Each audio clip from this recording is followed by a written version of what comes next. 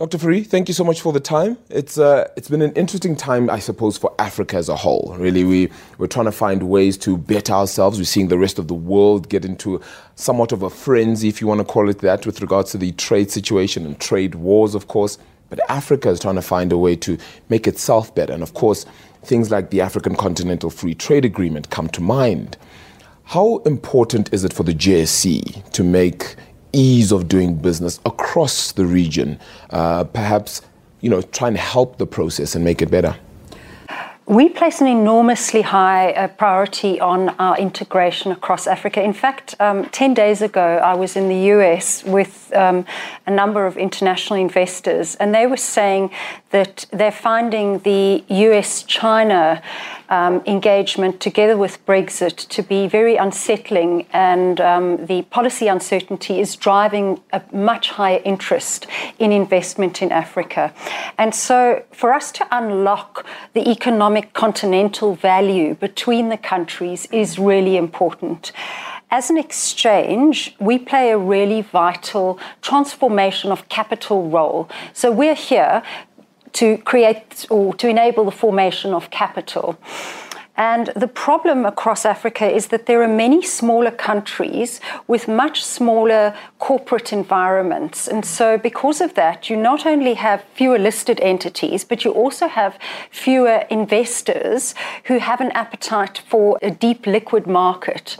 And so we've been collaborating for a number of years. The integration and the collaboration across these countries, whether it be through trade or general investment of finance, is a long game. It's not something that you would plan for across one shorter economic cycle. So we have to have long lines of vision. We have, over the past number of years, been engaging on 3 key initiatives.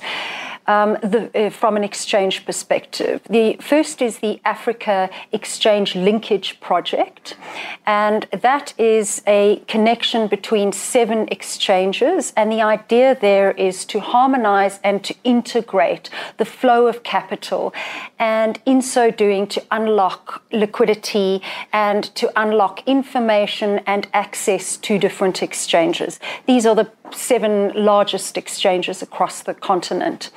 In addition to that, we have a system called COSI, which is the Committee of Stock Exchanges, and this group is SADC focused. We have been working for a number of years now on a hub and spoke type model to try and integrate the flows of investors and potential issuers and connect them. And then finally, the third area is that we are working with Zambia on a Zambian grain contract in the commodities space, which could be settled in dollars. And so we're very excited about the possibility that these things could unlock. That said, there are many complexities and difficulties that we have to work through. Taxation regimes to make sure that dividends and other tax-related implications of trading don't create a double taxation environment, harmonization of regulatory requirements, investment mandates from the asset managers. And so the list is really long, and working across multiple different countries makes it a complex and lengthy process. So it's not something that happens overnight, but it's something that certainly the entire continent and all of the exchanges who are part of these very important bodies are collaborating on. Sure. Considering the bulk of what you've said to us, then, that it would sound as though the JSE, for instance, is ready for something like the African Continental Free Trade Agreement. Would you say that's the case? We're absolutely always ready for anything that expands and grows markets. Our primary objective, we are rooted in the economy in which we operate, and we operate on the continent, and so we're rooted in our continental environment. So most certainly, it's a high priority. We would wholly support the process. We would wholly support the liberalisation of trade, because that would open up connections between potential companies across Africa and companies in our country, and that would most certainly deepen liquidity, improve and increase the pool of investors, and improve and increase the access that our investors in our country can access or invest in across the continent. Yeah. That segues very nicely then into the benefits South Africa would certainly have from the free trade agreement. What are perhaps a little bit more of those, and how exactly can we ensure that there are efficiencies in ensuring that when this trade agreement comes to the fore, it doesn't become just hearsay, another project that we've spoken about for so long but haven't actually implemented. What do you feel could be something that we could push on to ensure that it does happen? I think it's a really vital thing, and I think the benefits will be very profound. And the benefits are really around trade liberalisation and the beneficiation of our very vast natural resources into an industrial continental marketplace. And so this bodes very well from an exchange and a financial services perspective, but equally so for the real economy. And so in the past, it was very much about potentially beneficiation of minerals, and it's now moving to more of a commodity play. And I think that with the dislocation and potential uncertainty in global trade flows, we're seeing those corridors of trade changing, and Africa is really well placed. We have a key relationship with many of the developed worlds, but also with China.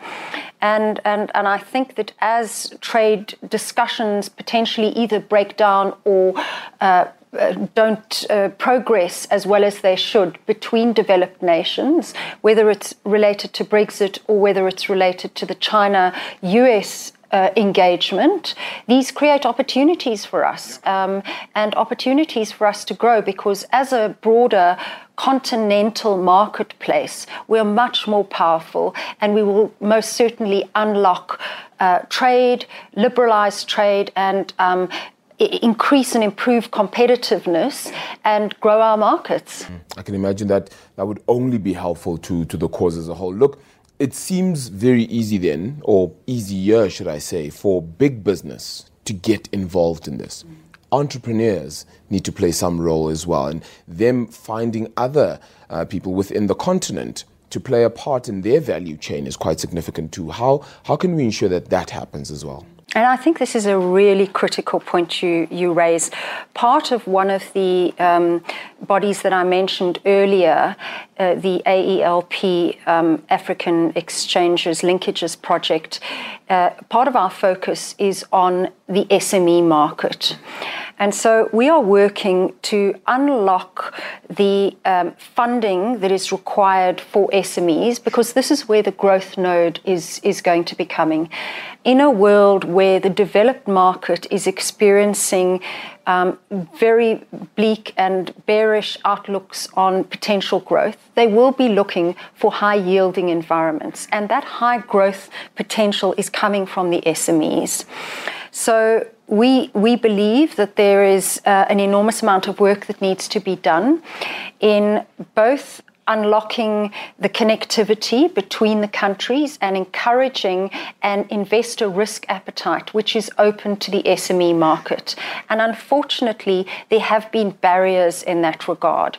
Barriers in the form of either trade agreements, which I think that this new agreement will certainly unlock, barriers in costs of transportation, in infrastructure enablement, and those things need to be overcome as a collective.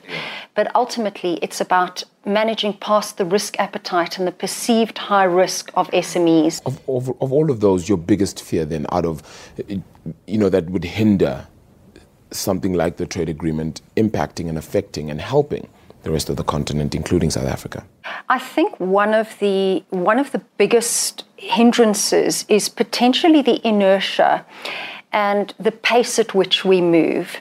And so trying to unlock quick wins and create short-term benefits, and it may be in the form of smaller regional initiatives, or it may be in the form of identifying smaller projects, smaller industries in which to unlock this.